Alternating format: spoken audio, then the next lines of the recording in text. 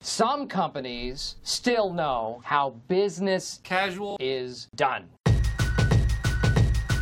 It's strictly business. Some companies still know how business casual is done. It's strictly business.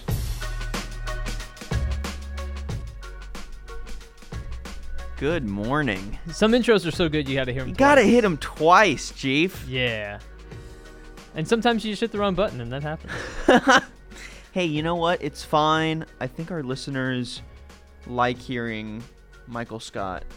I love hearing Michael Scott. What a soothing, refreshing voice every morning. What a great way to start a Wednesday. I agree. Tyler, we're in the new podcast studio. Is this the first business casual in this setup? Yes. Or is this at least our first business casual in this setup? This is the first business casual period in this setup. Huge. Because what did we do on Friday? Were we in the other studio? I think we were in the other studio. Yeah, we were across the way. Folks, I wish you could see this right now. Head to my Twitter. You actually can. Head to my Twitter at Voice of B2B. Again, that's at Voice of B2B. Give me a follow on there. I like tweeting some businessy B2B, legally, jargony stuff. Sure. Anyways, I tweeted a picture. You can get a kind of mini look at what the new studio looks like, but we did a total refresh. Yeah, we did. Tyler and I both have little hubs. We're working on decorating them now, getting some Funko Pops in here. You know, we're leaning into the pop culture. We're leaning into the kind of refined wooden black metal look. I feel very sophisticated. Like, I need a cigar and a glass of scotch. That'd be fantastic. Could you imagine if suddenly just this becomes a cigar lounge back here? Be awesome. I don't know that we have the ventilation for that, but we definitely do not. It's great. The rest of the back here company now. can deal with secondhand. Sure. For that. I mean, Yeah. come on, the vibes are important here. What's more business casual than working while also smoking a cigar? Exactly, vibes win. Sorry, guys. Always. Sorry, management. Always. So, anyways, it's Wednesday. It's Business Wednesday. We have some news here at MarketScale. In addition to the new podcast studio, we're excited that a trailer for our next episode of Made in America is out today. I went up and visited Martin Guitars along with Zach Werblow, our director of original content, and we shot an episode up in Nazareth, Pennsylvania, detailing how they make Martin guitars. Now, Martin is kind of an institution in the United States. They've been making guitars here since 1833. And guys like, I mean, you name it, they've played a Martin. Elvis, Bob Dylan, Eric Clapton, man. all on down the list. They all have played Martins, and they're just phenomenal guitars. So as somebody who plays guitar myself, it was an absolute blast, and I geeked out for 2 days and shot an episode at the same time. So it was an absolute blast. So go check that out on our Pro AV page on marketscale.com right now. Did you get any free merch? I got discounted merch. Actually, no, I got a free pack of guitar strings. I did not come home with a $2,000 guitar, though. So That's kind of what I was hoping for. I'm Hoping you'd get custom engraved Tyler Kern guitar. Look, maybe once they see how good the episode is, they'll send me one. Hey. We Okay, can well then we really got to make sure production value is high on this one. Ooh, yeah, we gotta Go. we gotta ramp that up. Absolutely. You know what production value was high on? What? High on? Walmart has apologized, Daniel, because they had a holiday sweater for sale that displayed maybe a snowman. I'm looking at it right now. Yeah, a snowman version of my Santa God. Claus that has him on a couch in front of a coffee table. And underneath the coffee table, it says, "Let it snow." And then on the coffee table, and this is why they've had to apologize, there are what appears to be 3 lines of what you can only assume are cocaine lines. And so Dude. Walmart has had to apologize for Santa sweater with drug reference is the headline. And This is my favorite part of this story. Part of the description said, "The best snow comes straight from South America. Oh my gosh. Santa really likes to savor the moment when he gets his hands on some quality grade A Colombian snow." You cannot say that. You can't do that. Brutal, dude. What are you doing? I mean, okay, it was technically sold online as part of a third-party vendor. Of so, course. I don't think Walmart actually created this. They did not manufacture it. They have third-party people, similar to Amazon now. It's a third-party thing, but Look, it's a funny sweater. It is funny. The South American drug war is not particularly funny, but the concept of a Santa snowman doing a line of snow Cocaine is fun. of what? What snow? What is it's funny. Wintry mix. I don't know. Like I feel like the larger these corporations get and the larger their portfolio get, like, where do they start to draw the line on what represents their brand or not? Because I'm sure you can buy some raunchy stuff on Amazon. Sure. But, like, Amazon isn't every day having to apologize for the third-party vendors selling raunchy things on their website, if Walmart hadn't apologized for it, would I know about it? Exactly. Probably not. The company said the sweaters do not, quote, represent its values. I mean... What are its values? We do not... It is not part of our value system to... show Santa doing cocaine. Doing cocaine. I don't know. But that raises a good question. Why would you connect this with Walmart more than you would connect something, reprehensible that you could buy on Amazon with Amazon? Right. You just look at it and you say, no, that's... And maybe it's just the fact that when you go to Amazon, there are third-party vendors. It's kind of how it works. Whereas with Walmart, you think, well, is this maybe Walmart there's the supplied? assumption. Yeah, right. yeah. So that makes more sense to me, and I understand wanting to save face. But, I don't know. I also feel like maybe, like, why back down on goofy things? Like, sure. I don't know. I mean, it doesn't seem like something that requires a full press release from Walmart to say, we disown this. I don't know. It's interesting. It's interesting to see how Walmart is dealing with its e-commerce platform and e-commerce presence versus something like an Amazon, which clearly isn't really trying to censor too much of the products that come onto their site. You can actually I think that's part of the appeal. You can go buy actual, like, drug paraphernalia on Amazon. Like, if you wanted to go buy a bong or something like that, right. You can buy that on Amazon. Right. Whereas Walmart had a sweater produced by a third vendor, right, and that was with a drug reference, and it was like, this does not represent our values. Goodbye. Well, yeah, okay, obviously, right. You weren't, like, intending to have something that portrayed Santa doing cocaine. Right. Goofy stuff, but interesting to see a large company back away from a product like that. Yeah. When honestly, I feel like no one would have even, like, it probably is more newsy or more newsworthy because they said something about it. Sure. Like you said, it's just kind of funny. I agree. Speaking of retail and kind of that world and it being the holidays and that sort of thing, there's another round of tariffs on Chinese consumer goods that are scheduled to be put into effect this Sunday, December 15th, Daniel. Now, it's $160 billion in Chinese consumer goods are set to be slapped with these here tariffs. Those tariffs would hit video game consoles, computer monitors, Christmas decorations, toys, and other items, including clothing, that are often given as gifts. So the question is, will tariffs be the Grinch that ruined Christmas this year?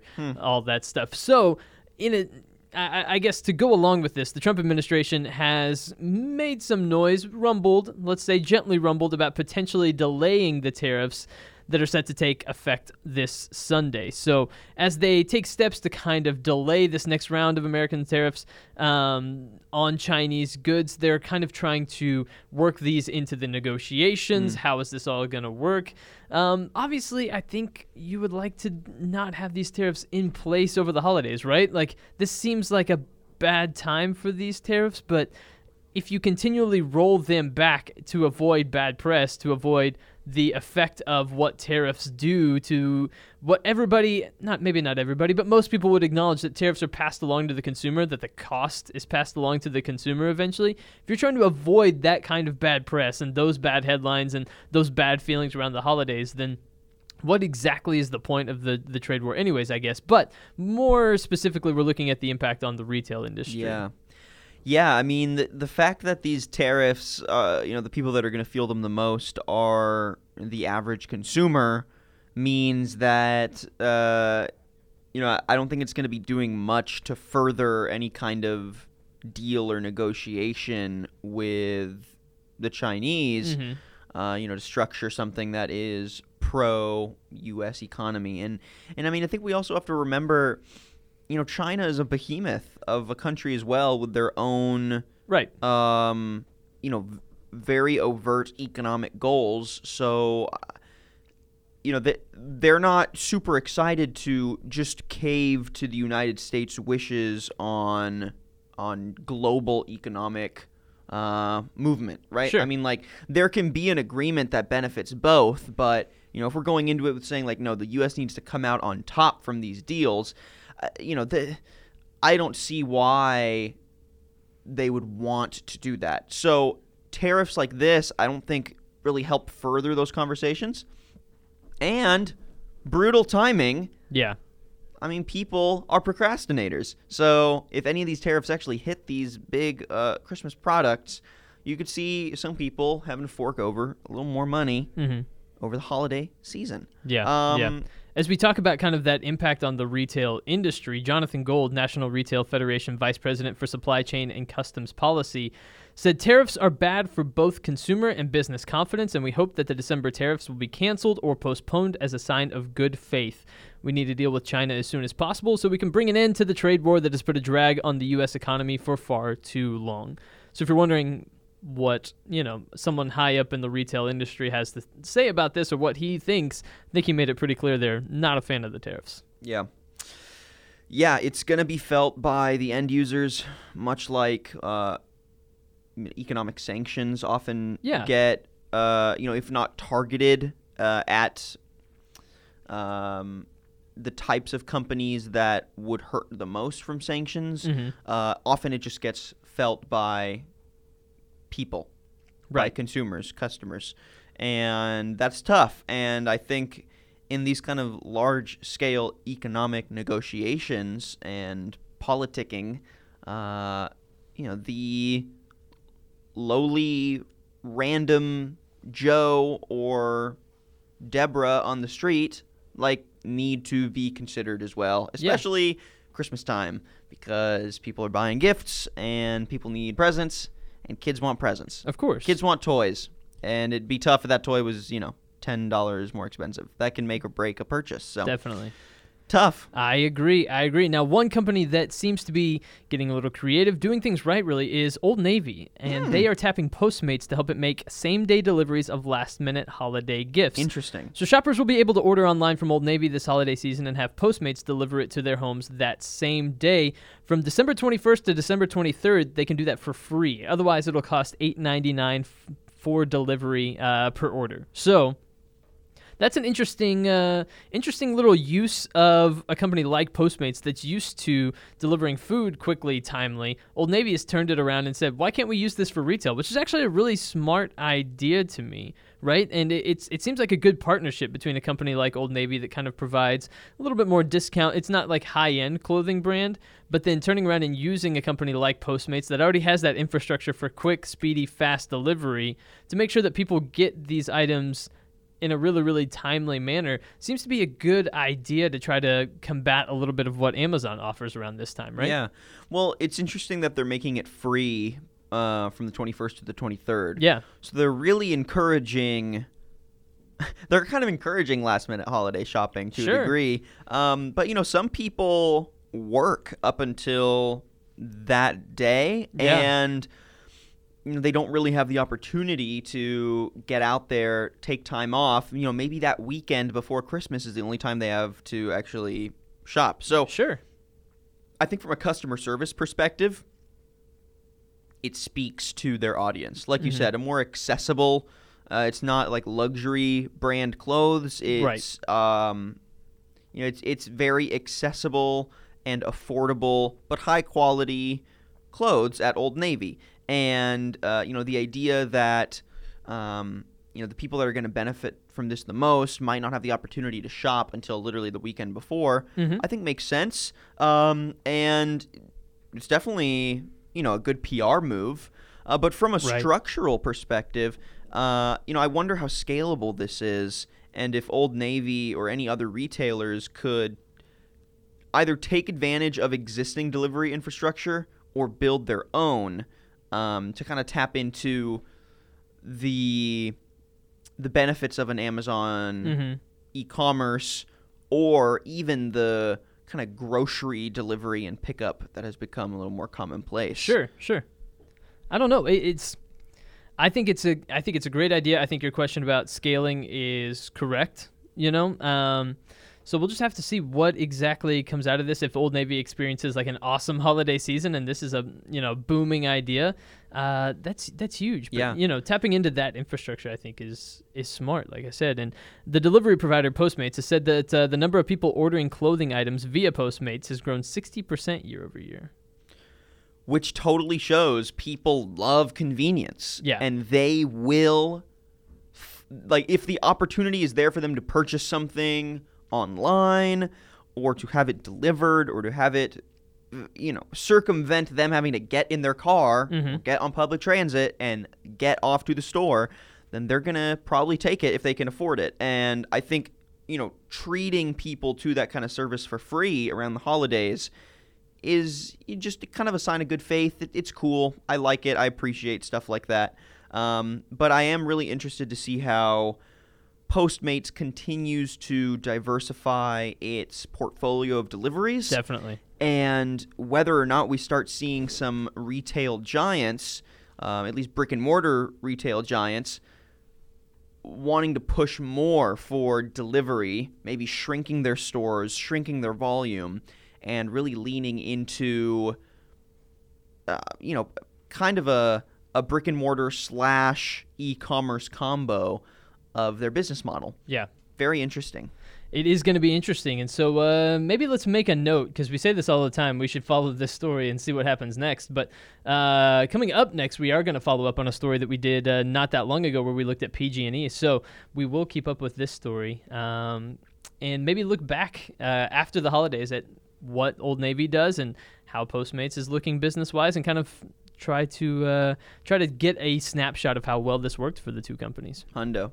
I like it. All right, we're going to step aside, take a quick break, but like I mentioned, we're going to talk PG&E in California when we get back. We also have a story of another partnership, this time in the world of sports, but also a restaurant group. And so it's going to be great. Stick around for that. That is coming up after the break. What does it mean to be a maverick of marketing?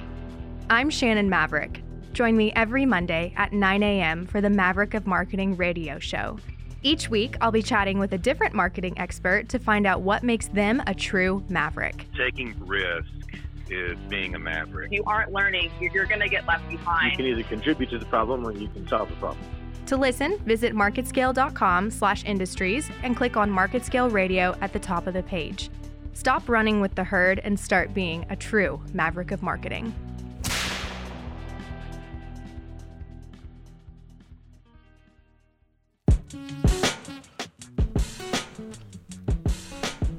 Yeah, if you're not listening to Shannon's show, you're missing out. She has some awesome experts on talking marketing and talking different philosophies. Yesterday we talked a little bit about continuing education and how constant growth and learning new things can really benefit marketers these days. And we're going to talk a little bit more about continuing education and in the business world and how that can be used in a marketing sense coming up on Friday as well. Yes. So you're going to want to be around for that. But like I said, if you're not listening at 9 a.m. on Monday mornings to Shannon's show, Maverick of Marketing, you are missing What you out. doing? What you doing? What you doing? What you even doing with yourself? Squad, bro, fam. Exactly. Throwing out all those, those millennial hip terms. I'm hip. Like, this is what you're going to get when you've got a youngin'. You know on what your else is radio hip? show. What? Talking PG&E. Ooh, that's the opposite of hip, my friend. It is, actually. It's very depressing. That was the joke. That was indeed the joke. joke. We need a stinger for that one. We do. All right, that's going on Asana to I know exactly what clip I'm going to pull for this. Amazing. So we're love good. it. Yes. Folks, if you have any ideas for fun zingers for the switchboard, that's not the right word. The soundboard? Soundboard. Tweet at us at MarketScale or at Biz Casual Radio or at Voice of B2B. Yeah. Because we love to hear from you and we love your ideas because we have smart listeners. We do have smart listeners. Yeah. Probably the smartest listeners. The smartest. Many people are saying that our listeners are the smartest. I'm not saying it, but many people are saying it. Many Many people are saying it. All right, folks.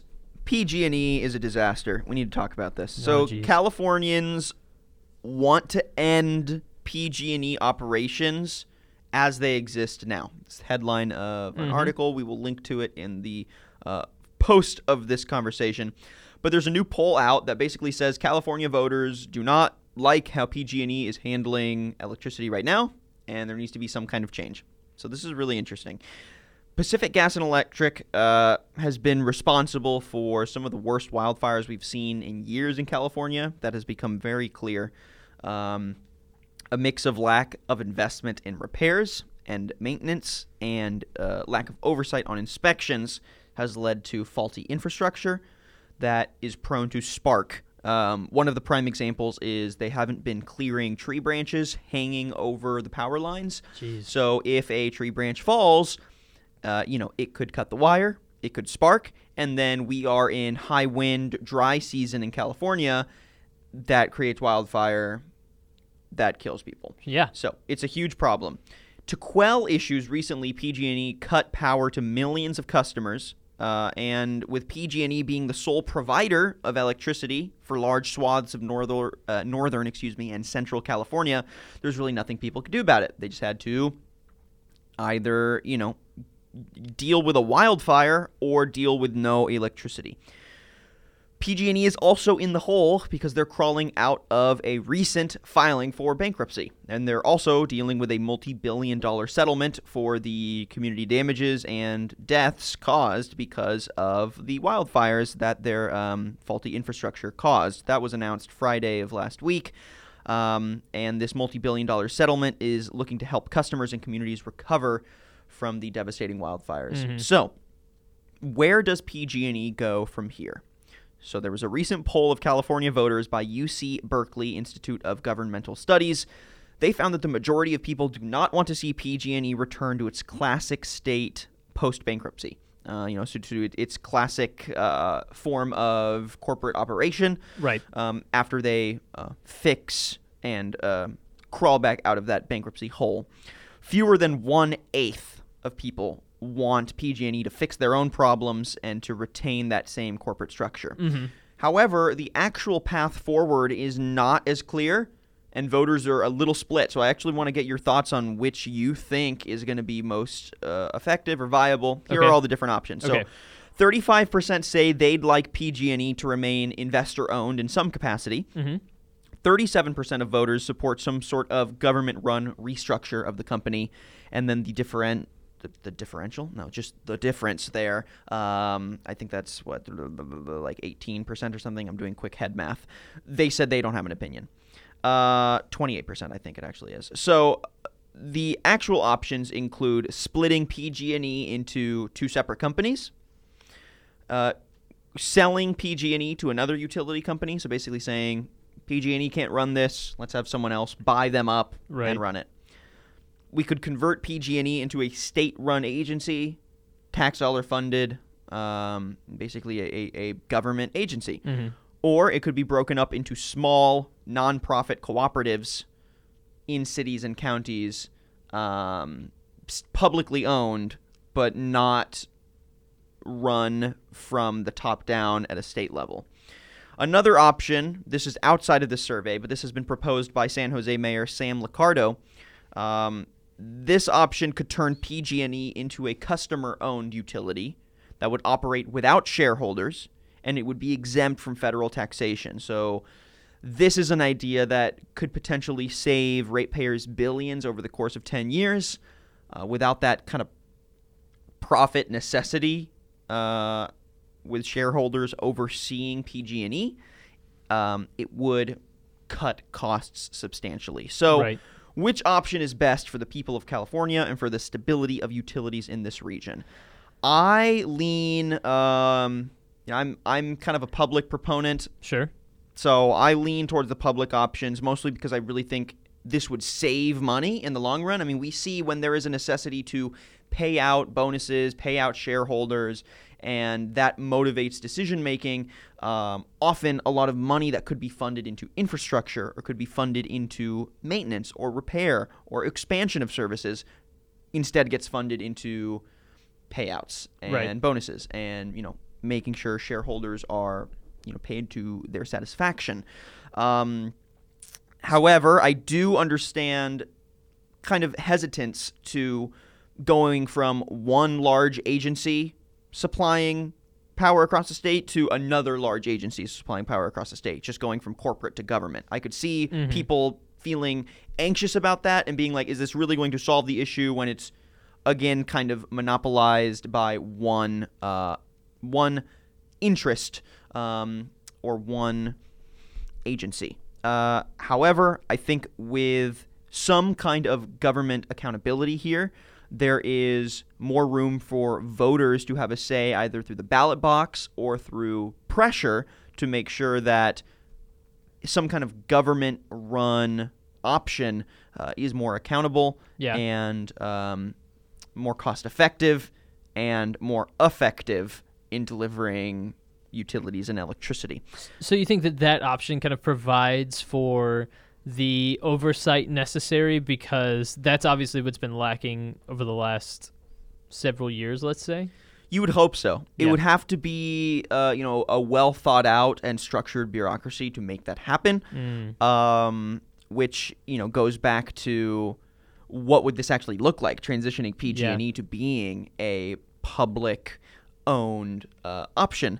That's why I do kind of like the idea of small community-based public-owned utilities as well, because I think the bureaucratic component of it is a little simpler when you have many small operations dealing with small subsections instead of one large state-run utility having to then, kind of pull the strings and deal top-down on implementing a structure that will provide transparency and accountability and electric services. What are you leaning towards?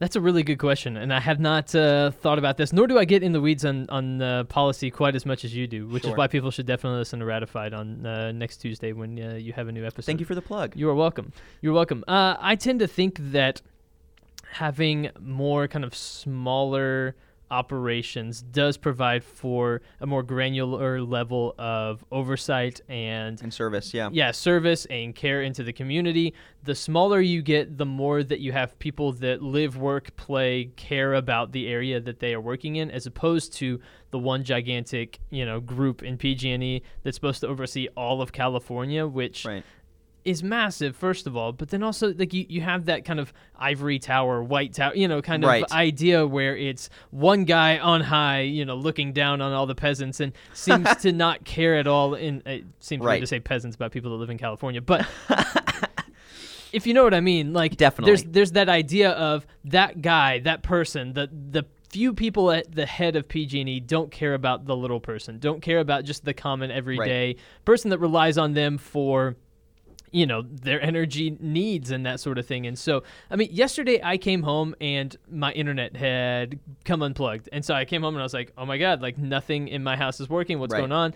And it took me a little while to figure out that the box on the wall had come unplugged. And I was like, okay, crisis averted. But for a little while I was like, what am I supposed to do tonight? And like, sure, that sounds pathetic, but if you have like rolling blackouts, and that's like, think about how that affects people's everyday lives. If you work from home, if you, we're trying to, take care of your family and do homework at home, that sort of thing, and you have rolling blackouts, that's not the kind of care, that's not the kind of, I guess, thoughtfulness that you want from a company that's supposed to be serving all of California. And so I tend to think that the more granular you can get, the smaller you can get, the more local you can get, the better it is for consumers. Agreed. And, it just speaks to, when you have one company providing basically the only access to electricity for whole regions in the third largest state in the United States, there really isn't, the kind of market back and forth that often gets argued in situations like this where,